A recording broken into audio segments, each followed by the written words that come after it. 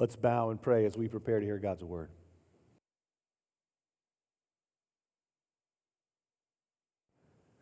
Father in heaven, we are in need of your help and your mercy this morning. We thank you for how you've provided for us to have copies of your word here, translated in our language to read, to benefit from. And we ask by the power of your Holy Spirit that you would work this morning to show us more of your glory and your grace to us in Jesus. In his name we pray. Amen. Well, what does it mean for God to bless you?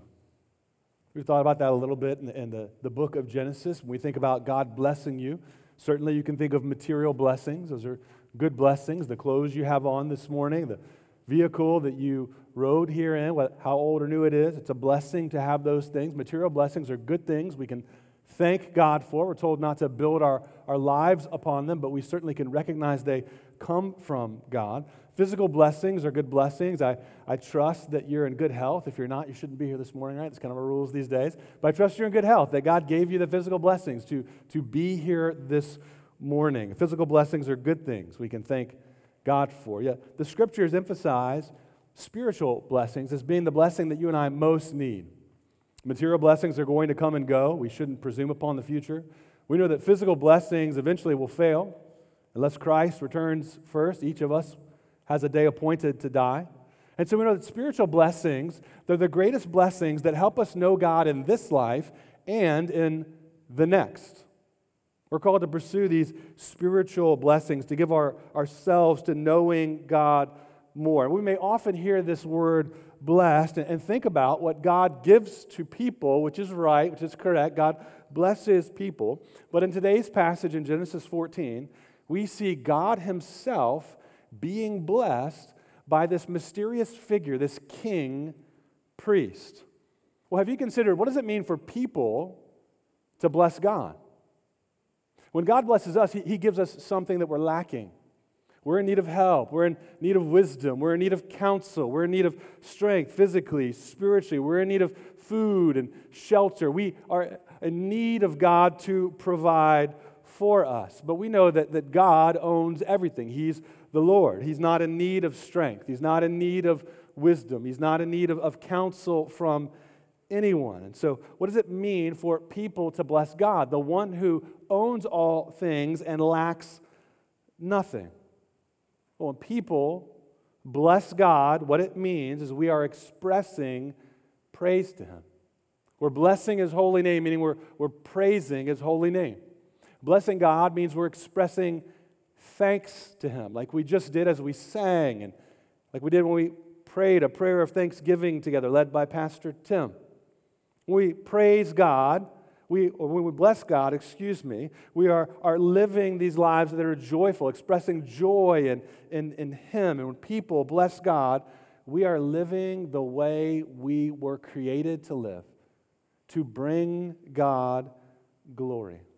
So let's think this morning about God blessing his people and God's people blessing him as we make our way through Genesis chapter 14. The best way to stay engaged this morning, open up to Genesis chapter 14 in your copy of God's Word. If you need a Bible, grab that Bible right in front of you. If you turn to page 10 in your pew Bible, we're going to be in Genesis chapter 14 this morning. That's our main sermon series that we've been in for a while here. We're continuing on this morning. I'm going to read all of Genesis chapter 14 for us as we begin our time here this morning. Genesis 14. In the days of Amraphel, king of Shinar, Arioch, king of Elasar, Chedorlaomer, king of Elam, and Tidal, king of Goyim, these kings made war with Bera, king of Sodom, Birsha, king of Gomorrah, Shinab, king of Admah, Shemeber, king of Zeboim, and the king of Bela, that is Zoar. And all these joined forces in the valley of Siddim, that is the Salt Sea. 12 years they had served Chedorlaomer, but in the 13th year they rebelled. In the 14th year, Chedorlaomer and the kings who were with him came and defeated the Rephaim and Ashtaroth Karnaim, the Zuzim and Ham, the Emim and Shavah Kiriathim, and the Horites in their hill country of Seir, as far as El Paran, on the border of the wilderness. Then they turned back and came to En Mishpat, that is Kadesh, and defeated all the country of the Amalekites, and also the Amorites who were dwelling in Hazazon Tamar. Then the king of Sodom, the king of Gomorrah, the king of Admah, the king of Zeboim, and the king of Bela, that is Zoar, went out, and they joined battle in the valley of Siddim. Chedorlaomer, king of Elam, Tidal, king of Goyim, Amraphel, king of Shinar, and Arioch, king of Elasar, 4 kings against 5. Now the valley of Siddim was full of bitumen pits. And as the kings of Sodom and Gomorrah fled, some fell into them, and the rest fled to the hill country.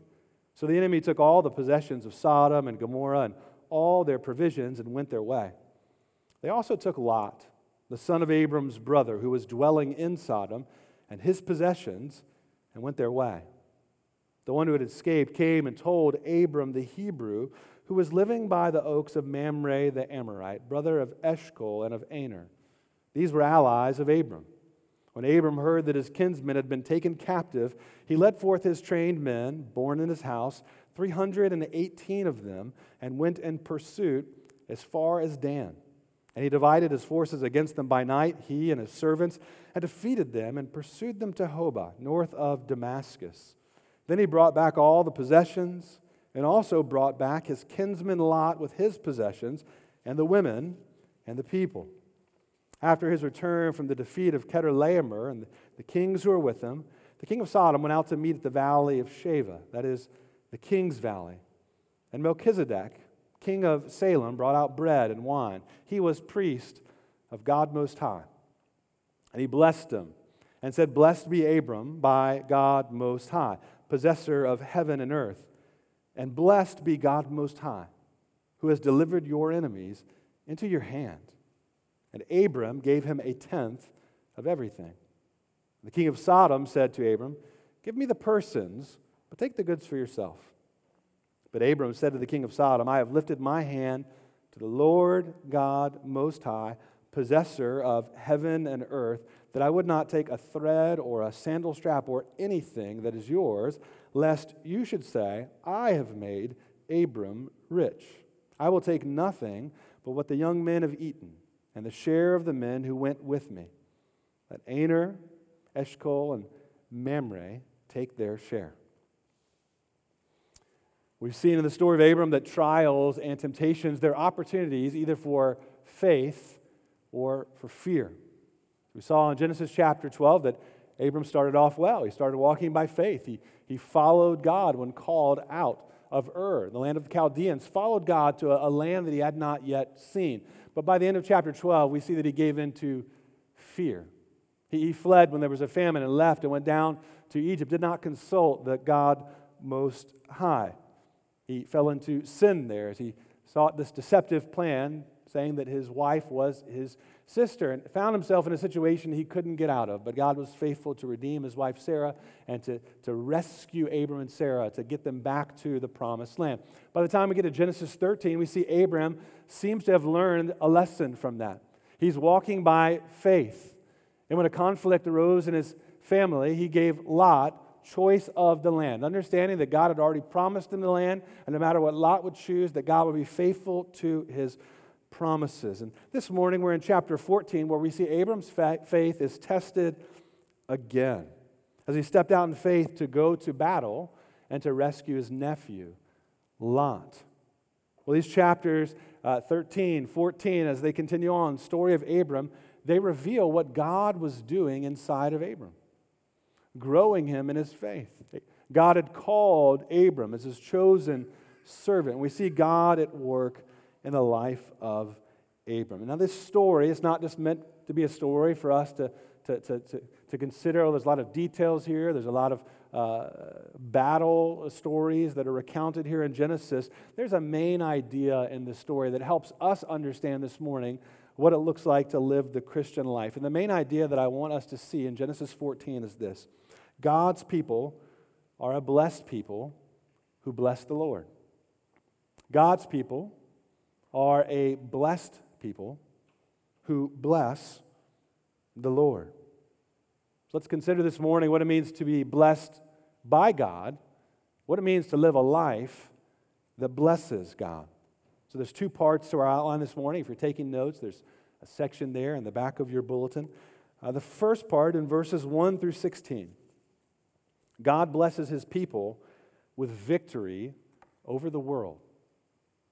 Verses 1 through 16, God blesses his people with victory over the world.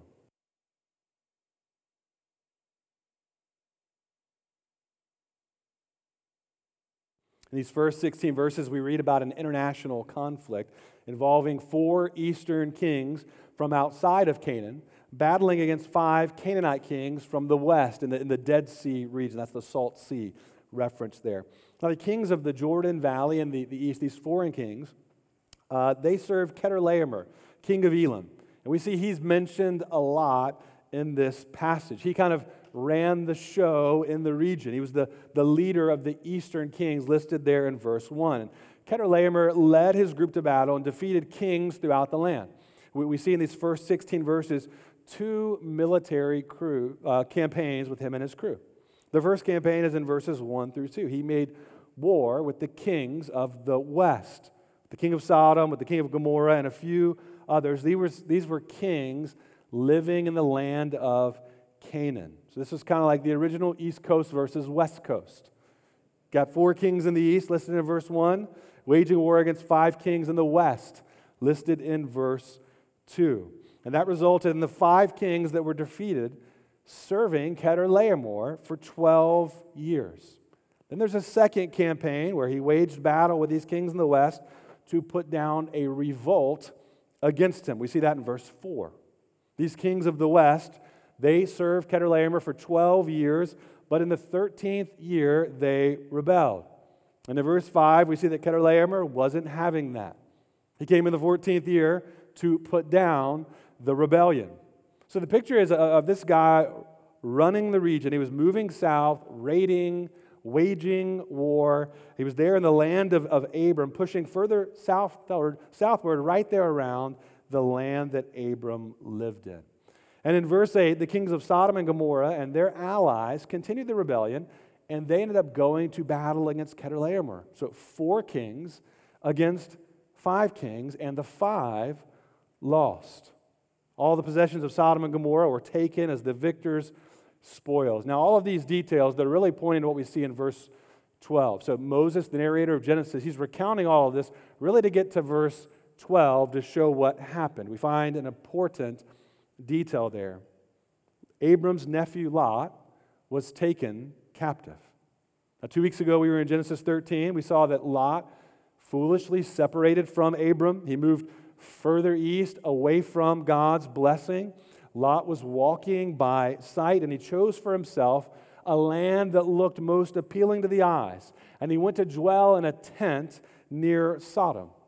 Now here in chapter 14, verse 12, we read he's now actually dwelling in Sodom. He's not just living in a tent near there. He went to live in this city that was described in chapter 13 as full of wicked men, a place that did not honor God. In other words, he was giving himself over to sin, living in the captivity of sin, and now he's actually taken captive by a foreign king, and he's as good as dead. He's taken off from here. So he's in a situation he can't get himself out of. Now, he walked by sight, and look how quickly it all withered away. This land that looked good, this land that seemed desirable to the eyes, led him to captivity, to slavery. So the picture is painted. Chedorlaomer was dominant. He was a force to be reckoned with. And he took Abram's nephew Lot as a slave. He was conquering the land that Abram lived in, the land that Abram was promised. Who would step up and stop this guy? Well, in verse 13, Abram. Abram rallies his men for battle. No, wait a minute. Abram's the guy that when he faced the test, the trial of a famine, he got out of Dodge. He left. He went down to Egypt. He sought resources from a foreign country that worshipped a false god. Now we see him ready to step up and take on a king that was defeating everyone. Now, Abram was not a soldier by trade. We have no reason to think he would know exactly what he was doing.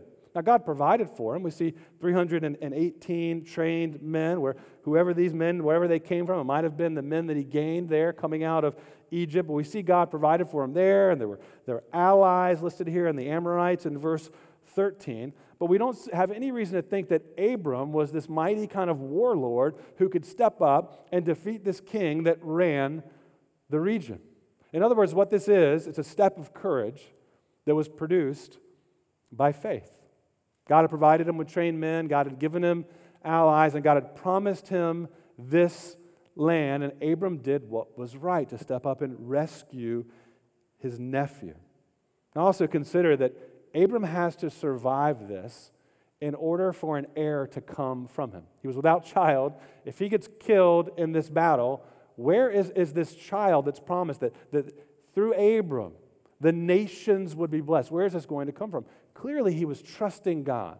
That's what the original audience would have heard as Moses, the narrator, was recounting to them this history. God was doing something in Abram, and by God's grace, he was stepping out to walk by faith.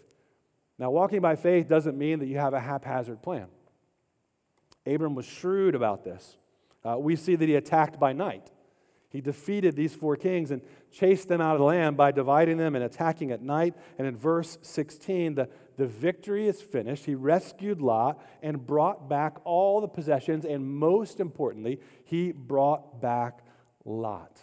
By the power of God, Abram scored a victory. He delivered Lot, the women, and the people. Now, this is the first of many battle scenes recorded throughout the pages of the Old Testament. And for such a tremendous military victory, all we receive here in this account are some brief details about the victory. I mean, this is a tremendous victory, evidence of God's power. And even though there aren't many details here about this victory, make no mistake, this was a big deal. Untrained Abram taking out the dominant conqueror of the region. This was a victory by God's power and according to his promise. We might be familiar with David and Goliath and see that as a tremendous victory of God, but this victory right here, Abram, with the kings of the region, stands out as a testimony and evidence of God's power and faithfulness to Abram. Now God, he gave Abram victory as his chosen servant. Abram was the one that God chose to bless. And he gave him victory in the promised land over foreign enemies. Think about how that would have encouraged God's people in the nation of Israel. Again, we think the original audience most likely was the wandering people of God, wandering in the wilderness, the nation of Israel. As they looked back on this victory with Abram, their ancestor, the nation of Israel could trust God to give them victory over their enemies. This is a story of God's redemption. Now, twice in verse 16, we read the phrase, brought back. That's redemption language. God sent his chosen servant to pursue and rescue Lot, to redeem what was being held captive.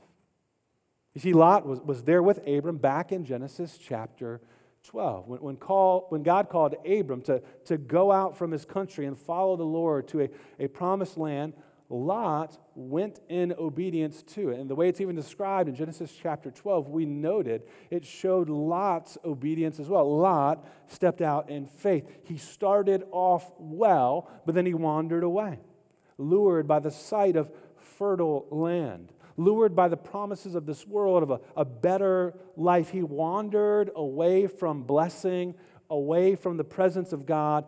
He found himself captive to sin as a result of his actions, and God was gracious and sent Abram to rescue and to redeem Lot. Now, sometimes we may read these Old Testament battle accounts as Christians, and they may seem odd to us.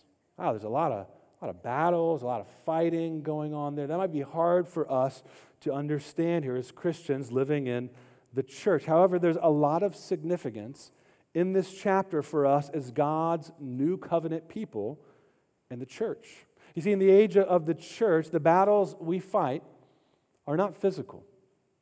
As Ephesians chapter 6, verse 12 tells us, our battle is not against flesh and blood, but rather we are in a spiritual battle, a battle for the souls of people, a battle not fought with physical weapons, but with the spiritual weapons of God's word and prayer.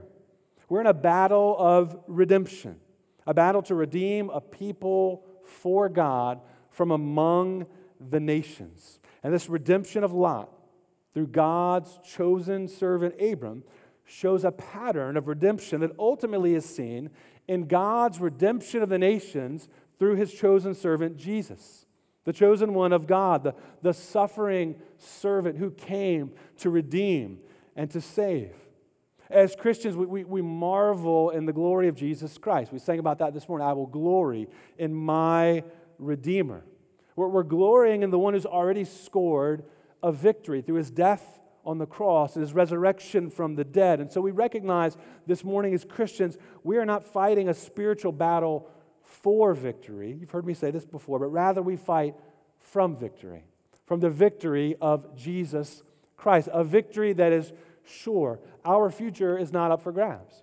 The future of the church is not up for grabs. You might read headlines each week in the news that get you concerned, and rightly so, wondering what challenges churches might face. It's discouraging to read and to hear and to receive emails about what's going on in Afghanistan right now. To have pastor friends who know pastors that are there, who are in hiding right now as they're being hunted down by the Taliban.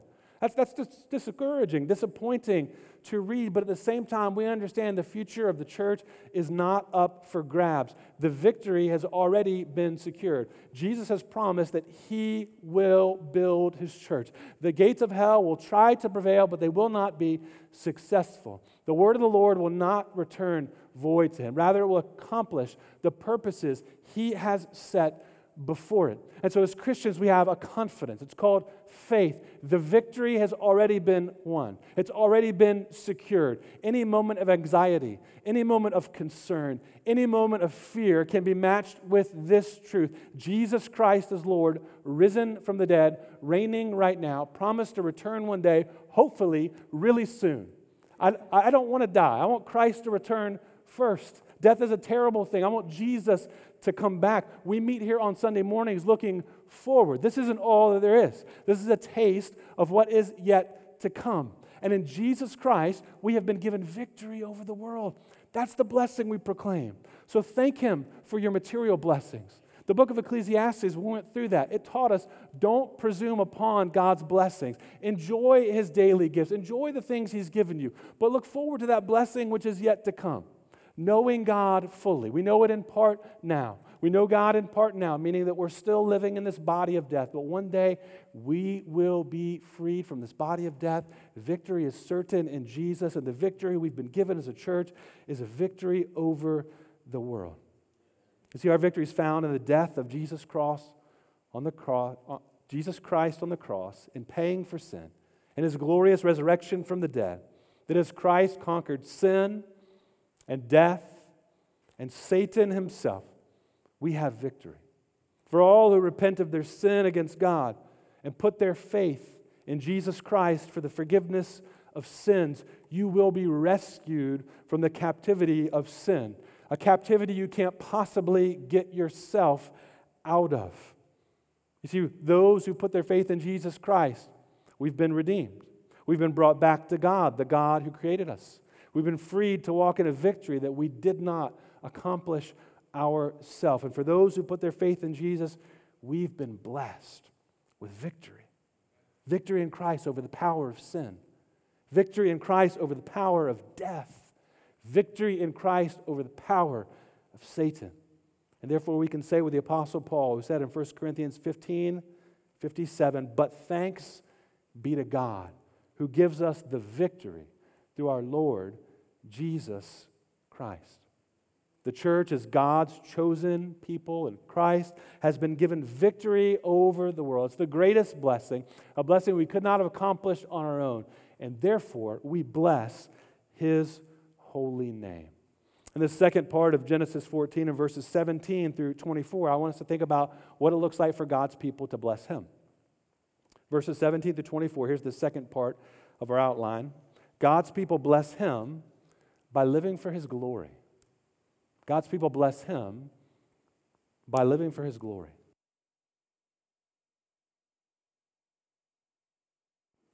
Maybe you've heard it said that temptation often comes after victory. That's what we see here in the story of Abram. After this amazing victory, two kings came out to meet Abram. The king of Sodom, then this mysterious figure, Melchizedek, the king of Salem. And they have two very different responses to Abram and this amazing victory. First, in verse 18, we see the response of Melchizedek, king of Salem. And we learn a little bit about who he is here in this chapter. He was a king, so the king of Salem, and then in parentheses at the end of verse 18, he was a priest of God Most High. A priest is chosen by God to represent God's people to God. That's what a priest does. We thought earlier, even Johnny mentioned prophet, priest, and king, these three offices. Prophets would represent God to his people. They would bring a word from God to people. Priests would represent God's people to God, serving as a mediator, offering up sacrifices, offering up prayers. He was a mediator between God and man. This is the first person referred to as a priest in the Bible. And what's interesting is Melchizedek is a king and a priest. It's very odd in the Old Testament. You couldn't be a priest and king. You were either of the tribe of Levi and you were a priest, or you were a king. You couldn't serve both offices. We'll get back to that in a little bit. But the name Melchizedek, it means this, king of righteousness. And his title, king of Salem, those same consonants there in Salem, S-L-M. In the Hebrew, that would point to shalom.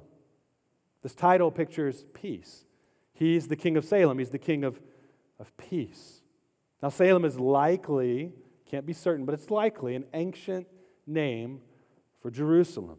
There's a good chance that this is the king of Jerusalem or Jerusalem. Now, there isn't much known about him. The important details we gather here is that he was a priest king connected to most likely Jerusalem and associated with righteousness and peace. Now, we're going to come back to consider a little bit more about Melchizedek later, but for now, let's just consider what we see here in Genesis 14 and verses 18 through 20. First, he brought out bread and wine to Abram. Bread and wine was royal fare. Now, some scholars will look here and they'll see some point to the ordinances. I'm not sure that's exactly what's going on here. I think simply bread and wine was royal fare. A king giving bread and wine to Abram was a gesture of generosity. Abram was on this kind of travel back with all of these possessions, and we see Melchizedek providing for him during his trip back home. But then most importantly, Melchizedek's response is a blessing. Look at verse 19. And he blessed him and said, "Blessed be Abram by God Most High, possessor of heaven and earth.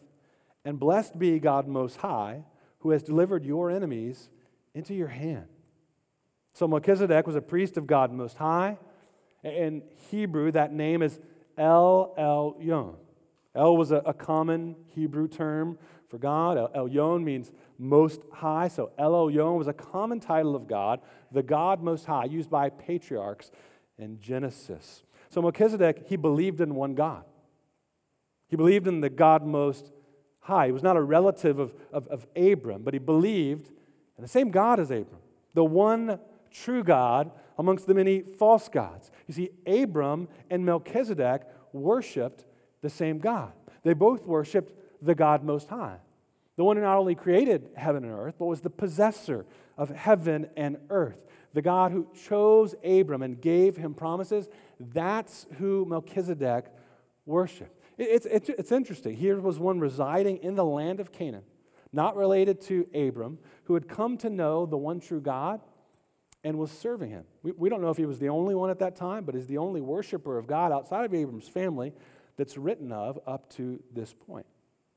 And Melchizedek understood that Abram's victory was due to the God Most High delivering Abram's enemy into his hand. He didn't come and pat Abram on the back and say, "Wow, that was amazing. How did you figure that out? How did you do that?" No, he gave glory to the God Most High. He was very clear. Hey, the God I worship, that's Abram's God, and God blessed him and gave him victory over the kings of the world. God was faithful in showing his power to Abram. This blessing from Melchizedek, it affirmed God's favor to Abram. In verse 20, Melchizedek blessing God Most High was an act of giving praise and glory to God for this amazing victory. At the end of verse 20, Abram recognized Melchizedek. He recognized him as a priest of his God. And he paid a tithe to him, giving him a tenth of the possessions that he was carrying back from battle. Now, Abram giving this tithe, it demonstrated that he affirmed the words of Melchizedek to be true, and he validated Melchizedek's priesthood. He's submitting himself, recognizing Melchizedek as someone greater than him. Now keep in mind, again, original audience here. Abram, this was the man. This was God's chosen one. They existed. The wandering nation of Israel in the wilderness existed because of Abram. And here's Abram bowing to someone else. That would have stood out. Again, we'll get to that in just a moment. But Abram, this act of paying a tithe, it was him affirming the priesthood of Melchizedek. Now consider the different response of the king of Sodom. The king of Salem came with a blessing, but the king of Sodom came with a bargain, a kind of a self-serving bargain. In verse 21, we find a very different tone. Melchizedek brought honor and blessing. The king of Sodom, on the other hand, he came to get what he wanted. In verse 21, we read, he said, "Give me the persons, but take the goods for yourself." He's trying to stake a bargain. All right, I'll keep the people, you kind of keep the goods. That should satisfy both of us. Now consider this, the difference. Melchizedek, he brought out bread and wine. King of Sodom brought out nothing. Not even a thank you for rescuing us. Hey, thank you for rescuing us from Kedorlaomer. We couldn't have got out of that. Thanks, Abram. We really appreciate that. No, he was interested in what he could get. Now, again, we saw in the last chapter of Genesis, in Genesis 13, that Sodom was a wicked place. We saw in Genesis 13 it was filled with men who were great sinners against the Lord. So it's no surprise that the king of Sodom is offering a deal that would benefit himself. Now, this was an opportunity, though, for the king of Sodom to recognize the power and the might of Abram's God. This was a chance for the king of Sodom to pay respect and give glory to the God Most High. That's what Melchizedek did. He did what was right. The king of Sodom had an opportunity to worship and to serve the one true God here, but he was more concerned with possessions. He was more concerned with his present life. This was an opportunity for him to repent of his sin against God, but he was more concerned with possessions of this world than he was with the possessor of heaven and earth. You know, if you're here this morning and you're not a Christian, you haven't put your faith in Jesus, I am so glad that you're here. You are welcome to be here every Sunday morning. We think coming to church is a wonderful place. It's the best place for you to come to learn more about who God is and what He's done in Jesus. And we want you to know, to be clear on what God's Word says, and what it says you need most is forgiveness for your sins against God. You see, the testimony that each member of this church had when we were baptized is this: we've been forgiven of our sins through faith in Jesus Christ, united to Jesus, His death and resurrection, forgiven of our sins by God's grace when we repented and believed in Him. Our testimony is not that we were good enough, we figured out a way to improve our own lives. Our testimony is we've been forgiven by the grace of God. If you're here this morning and you're not a Christian, I couldn't help but think it's kind of like this opportunity the king of Sodom had. You have an opportunity here this morning to hear who God is, to hear what He's done in Jesus, to hear what is needed in your life, to repent of your sin today and put your faith in Jesus Christ. Just like the king of Sodom, the gift, it's right in front of you. It's right here. There's no more news you need to hear. What you're hearing this morning is what you need to know. And it is urgent that you would repent and put your faith in Jesus Christ today. I wonder how much longer will you continue on your life without God? The king of Sodom wasn't interested in the God Most High. He was interested in this present life. I would urge you, don't give your life today to leaving here and considering more about this present world. The gift is right here in front of you. And if you want to learn more about what it means to put your faith in Jesus Christ today, come and see one of our pastors at the door afterwards. Talk to a member who brought you this morning. If you're a kid, talk to mom and dad later. Talk to them about what it would look like to put your faith in Jesus. I'll be at the top of the ramp afterwards. It's the most important decision you could make. Well, Abram would have nothing to do with this offer from the king of Sodom. In verse 22, here's his response. I've lifted my hand to the Lord, God Most High, possessor of heaven and earth, that I would not take a thread or a sandal strap or anything that is yours, lest you should say, I have made Abram rich.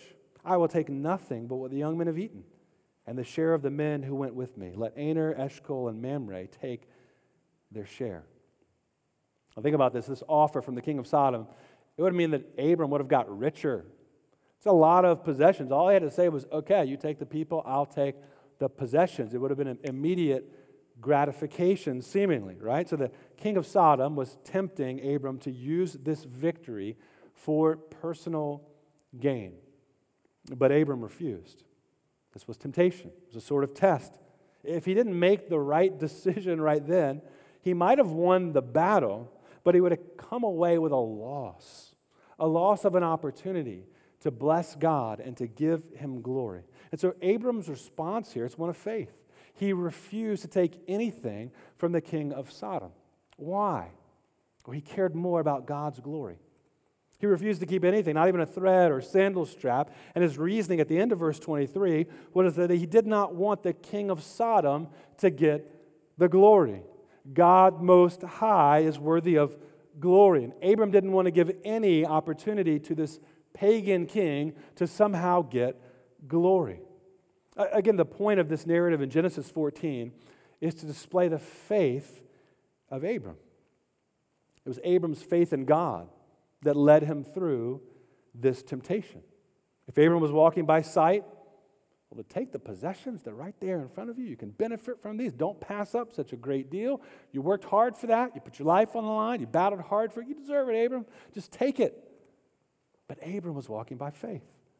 And blessings from the God Most High was what he held to, not possessions from this passing world. Abram, you see, he knew the one who possessed heaven and earth, all that is in it. And the possessions of the spoils of war faded when compared to the one who possessed all things. The logic here in this temptation is this: my God is the possessor of heaven and earth. He owns everything. Therefore, what do I need from you? What can you give me? What do you have to offer to me? You see, when you understand that your God possesses everything, that He is the Lord, the God Most High, none above Him, that's when temptation starts to fade. You see, Abram needed nothing from the kings of this world because he served the King who created the world and possessed it. He served the God Most High. Any possessions that Abram had, he wanted to be seen as clearly coming from the one who is the possessor of heaven and earth. His reward would not be seen as coming from a pagan king, but from the God Most High. In other words, after battle, he was blessing God and giving God the glory. You know, as we look through the story of Abraham, we've defined walking by faith as clinging to God and His promises.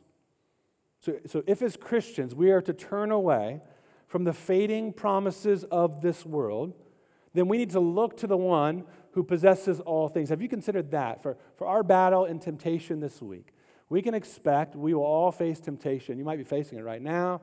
You certainly will face it later today. We are tempted in so many ways at so many different times. Have you considered, while we certainly say no to temptation, that we have to say yes to God? Saying no only lasts for so long. And what empowered Abram, I think, in this moment, it was his faith in God. He was looking to the possessor of all things, and therefore these possessions just didn't match up with the one who was full of glory. You see, if as Christians we are to turn away from the fading promises of the world, we must look to God, the one who possesses all things, the one who possesses heaven and earth. We come to church on Sunday mornings to look to God. We encourage you to spend time in the Word and prayer during the week so you can look to God more and more. Fix your eyes upon Him, to meditate on the truth of His Word. See, this view of God and the riches of His glory is the weapon we must wield when tempted. If we are to turn from sin, we must look to God, the Creator and the possessor of all things. And while the narrative of Genesis 14, it served to display the faith of Abram, you know, it plays an even greater role in the whole of Scripture. You know, you may have read this passage this past week. We list whatever passage is next that we plan to preach next. We listed in the back of the bulletin. You may have read it this past week and thought, okay, wow, like this is a lot of interesting details. I'm sure there's something here I need to get, something I want to learn about Abram. And at initial glance, it may have even seemed a little obscure. I'll tell you that several commentaries I looked at this past week did not offer much on Genesis 14. Some of them, even concise ones, skipped over it, kind of just went to 15 and on. So it's like, okay, I plan to preach this for a reason. Let's figure out why that is. All right, Genesis chapter 14. But we see here something really important that helps us put our Bibles together, Old Testament and New Testament. We see here that King David in Psalm 110 that we heard read this morning, and the writer of Hebrews, they saw something significant here. It wasn't an obscure chapter. It may not seem like the most important or exciting chapter in the book of Genesis, but there's something here that we don't need to miss. King David in the Old Testament, writer of Hebrews in the New Testament, looked back, saw something significant here. So let's consider a little bit more about Melchizedek as we close. He shows up 2 more times in the Bible. We heard it read this morning, Psalm 110, Hebrews 7. I would encourage you to go back, look at both of those passages. We heard them read this morning, but look at both of those later on. In Psalm 110, almost 1,000 years later in the Old Testament after Abram, King David wrote about Melchizedek in Psalm 110. Now, King David, he was the king who reigned in what city? The king of Jerusalem. He looked back on Melchizedek, the ancient king of Salem, or Jerusalem, and he sang this psalm of a greater Melchizedek who would come. Now, David was speaking in the Holy Spirit here in the psalm. That's why we have it recorded for us in the pages of the Bible. In Psalm 110, we heard read this morning, God promised a king who would rule with a scepter.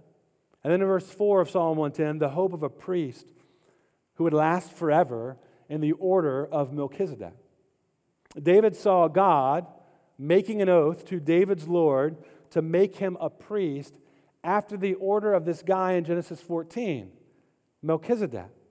Now, Psalm 110, it's important to know, it's a messianic psalm. It's about the promised Messiah. It's often quoted. In fact, the most quoted psalm in the New Testament.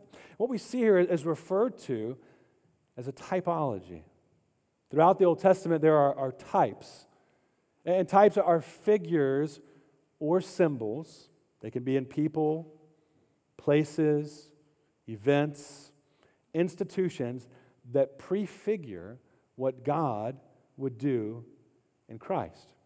When studying typology this week, it's important to know it helps us put our Old Testament and New Testament together. I heard typology pictured like this. Prophecy is prediction in words. Typology is prediction in picture. So the Old Testament contains prophecy. You all were in the Minor Prophets this summer while I was on sabbatical. It contains prophecy, looks forward to what God would do. And the Old Testament contains typology that points forward to what God would do in Christ. In other words, Melchizedek is a prediction in the picture of a person. He was a type pointing forward to what God would do in Christ. So think about it. Melchizedek, the king of Jerusalem, the king of righteousness and the king of priests, the one whose priesthood would last forever in Psalm 110. Who else in Scripture could we call the king of righteousness? Who else in Scripture could we call the king of peace? Who else in Scripture fulfilled the office of king and priest? Jesus Christ, the righteous one, perfect in all his ways, fully God and fully man, and therefore the perfect king of righteousness. And he's the king of peace, the one whose rule brings peace between God and man, and in the age to come, perfect peace on all the earth. You see, Psalm 110 looked forward to another priest to come. Not one in the order of Aaron or the Levitical priesthood, but one in the order of Melchizedek, who would be king and priest. God was going to bring someone like Melchizedek, whose priesthood would last forever. Well, who would come to reign as king and be priest forever? Jesus. In the New Testament, Hebrews 7, which we heard read again, it's a whole chapter of commentary on Psalm 110, verse 4, where the writer of Hebrews connects Melchizedek to Jesus Christ. Again, a good passage to go check out later today or in community groups to take a look at that together. But the writer of Hebrews looked back on Genesis 14 and saw something important there. He saw a passage that pointed to Jesus. Hebrews 4 through 7 points to Jesus as our high priest.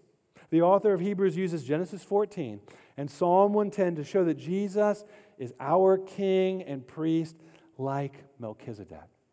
Well, just like the people of the Old Covenant needed a priest, the people of the New Covenant, we were in need of a priest. But the New Covenant would be far more glorious and superior than the Old Covenant. See, the priest that we have in Jesus, the one who came in the order of Melchizedek, Jesus was not stopped by death, but rather his ministry was to die.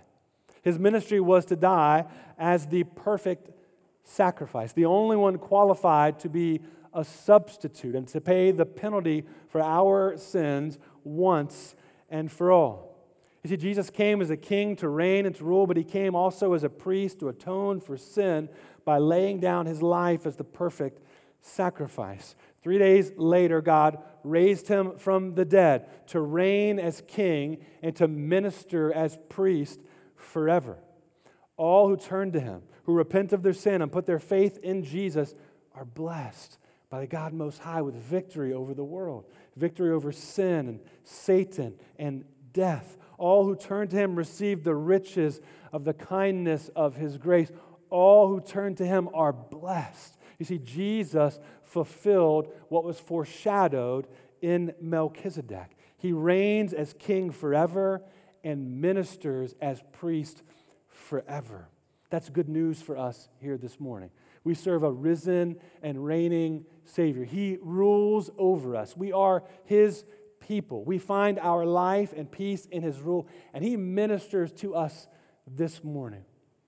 He intercedes on our behalf. We pray in the name of Jesus. We approach the throne of God the Father through the name of the Son, Jesus Christ. He is our hope. He is our life. He is our peace. He is our righteousness. He is the one in whom we are blessed, and he is the one whom we bless and praise and give God glory for what he's done for us in Jesus. You see, Jesus is the chosen servant of God, God the Son come down to earth to deliver us from our captivity, to deliver us from a captivity we couldn't free ourselves from, to give us victory over the world, and to be our high priest forever, and those who trust in him are blessed with salvation, with eternal life with God. And those who trust in Jesus, bless the Lord and live their lives for his glory. As we close and sing a song praising God for what he's done in Jesus, we also prepare to come and to remember Jesus here at the table as we receive the Lord's Supper and remember Jesus' ministry to us through his blood shed for us and his body given for us, and we look forward to his return. Let's bow now and pray and praise God.